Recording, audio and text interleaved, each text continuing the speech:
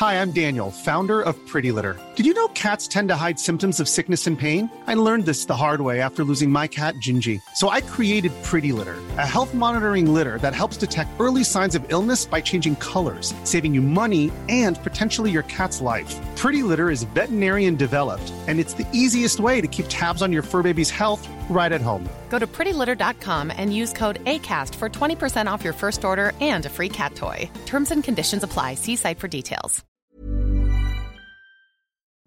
FM 104's Select Irish with Louise Ty. Select Irish on FM 104 and Ireland's Folk Music Conference Your Roots Are Showing takes place later this month. Brendan is here to tell us more. Hello. Hello, Louise, and Happy New Year. Same to you. Not at all. You. So obviously the conference is a 5-day music industry conference. It starts on the 17th to the 21st of January. At this point, how are you feeling? Yeah. Day by day. Great, really great, enthusiastic. We've got a lot of people reaching out, asking different questions and things like that, and people realising it's in 2 weeks, which is great. It's good fun. It is. It's good fun. There's a few last minute things, but no, we're calmly ready. Yeah. A few things to print, and then we're good. It's all coming together. But why is a conference like this so important? I suppose it's the first of its kind in Ireland for folk music, and it's a time of the year in the new year for people. It's quiet and people to get important networking done. It's good. And then there's also the point of, it's continuing professional development. And it's a quiet time in January. And a lot of people who aren't touring or anything like that between events. There's Celtic Connections over in Scotland, happens around a similar time of the year, goes on for 3 weeks. So it's important for this sort of thing to happen, like a lot of bands and acts and things can be gigging, but it's the other bits on the back end of things where networking, making contacts, making new contacts, it's really important, How difficult is networking? At our event, we like to think it's as simple as we can make it, because a lot of people will be in the same, that's the whole thing of the conference itself, it'll be in the same building. Great. And people between both the talks, we also have the gig fair itself where people can sign up to approach, say, a manager or an agent or that sort of thing. But also you can meet them in the corridor, or you could be, say, jamming or playing a session or something like that, and they could hear you, or they could be playing along with you as well, because a lot of managers and agents and things are musicians too, or were musicians, and they play it for fun now rather than the other thing. So there's a lot of opportunities for networking at an event like this, especially when it's in one place for the conference part of it. Yeah. Is collaboration something you would like to see? Definitely. And it almost happens, it does happen naturally because of the nature of the music, because it's most of the music, and definitely the musicians play acoustic music between, like, we have Irish trad, then we have Americana, country, and all these different genres that it's acoustic music. Like at the conference we had last year in Monaghan, there was sessions in the lobby, there'd be sessions in a corner of the bar, there'd be session in another corner of the bar, different people they know the same tunes, or to be able to play in on something. That's part of the networking then as well, so a lot of collaborations. And then we hear how people have had collaborations afterwards. We met them at Your Roots Are Showing last year, and now we're working on projects together, and it's really cool when you hear stuff like that back.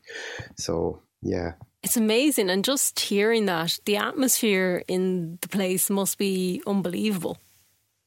It is like things just kick off. I'd love that. Yeah, it's great because you can timetable till the cows come home.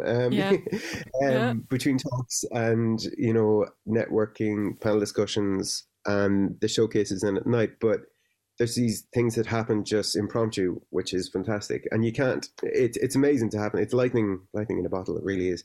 But yeah. Tell us about some of the speakers you have joining you.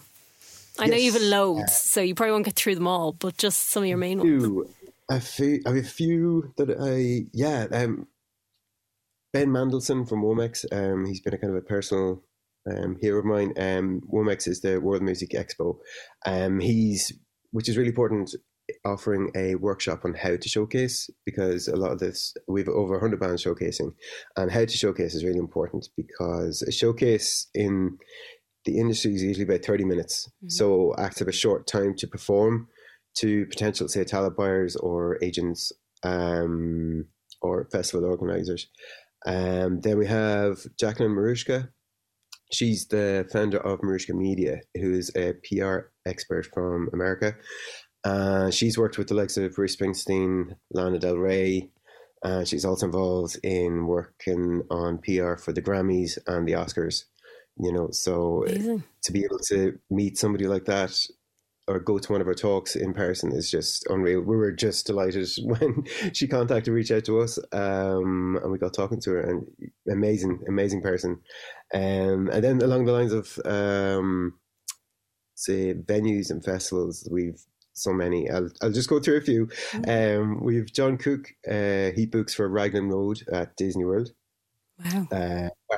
Barry Stapleton from Milwaukee Irish Fest. We have Alicia Schwartz from Cambridge Folk Festival. Eddie Barkin, who books for the Avalon Stage in Glastonbury. And Ken Irwin is the founder of Rounder Records, which is one of the most historic Americana bluegrass record labels still going, Matt Bartlett from Midnight Mango. It's an international booking agency, a lot of artists. Between them all, they're like a wealth of information and knowledge for those looking to get booked or signed or, recorded to a label and, progress in their career. And I think when you go to a talk of somebody like that, you'll always leave with a piece of information that you can use straight away. Oh, yeah, like we were away ourselves over at a conference in Brussels there before Christmas. It was about other destinations, but there was just, like there's these little things that stick in your head, mm-hmm. and then you apply them and you keep applying them nearly every day. And what we love about what we're doing with the conference is that we're trying to make, like even after the conference, which happened. We tried to organise it and we did, but then there was other ones that happened organically, that they were able to contact these people, through email or Excellent. Whatever, that, there's ongoing education and information available to these people, from these people to artists or acts down the line. It's amazing. Yeah, it's an amazing opportunity. And then obviously the festival's a lot about the live music as well. So who are some of the people you have playing? Let me see, we have so many. Again, you've over 100, so we're not going to get through you all. But No. Let me see. There's then for people wishing to attend as well. That's open too. There's plenty. As you said, we've over 100. We have acts from Ireland, UK, USA, Australia, Canada, Guyana, and as far away as Japan. Wow. Let me see. From Ireland, we have singer-songwriter Niall McNamee, Pat Sheehy from Walking on Cars, mm-hmm. His solo career now, and the 8-piece big band, which is Jiggy, which are an incredible band. Ronan O'Snodig from Keela and Miles O'Reilly are playing as a duo. They've been doing stuff there recently, and along with Liam O'Flynn, award recipient Strange Boy, which is fantastic rap with trad music behind it. It's incredible Amazing. Stuff. Yeah. From the USA, we have dancer, singer, and fiddle player. She does them all at the same time. Hilary Klug. Let me see, singer-songwriter Tim Easton. Jessica Willis Fisher, who was part of the famous Willis Clan years ago, and it was people from Canada as well. One of them who's incredible is a singer-songwriter and a violinist, Alexi Campagna. He plays and sings at the same time. Wow. His mother is a Canadian folk icon, Connie Caldor. And then there's an amazing band which I really enjoy myself. They're called Diggin' Roots. They're a 6-piece. It's Indigenous music. They're from Turtle Island in Canada, and they're a 6-piece band with kind of rock music influences. So there's a lot. Yeah, that's only so. Yeah, this is it, and the amount you're going to get introduced to over those 5 days is going to be unbelievable. So how can people attend? People can attend. They can either show up at the venue at the Gateway Hotel, and also you can apply, register online. Before Christmas there, we started because different people were asking, are there day tickets available? We did that before Christmas, and if you go on to showingroots.com, and there's a register section there. So if you go into that, there's week-long passes, which for the 5 days.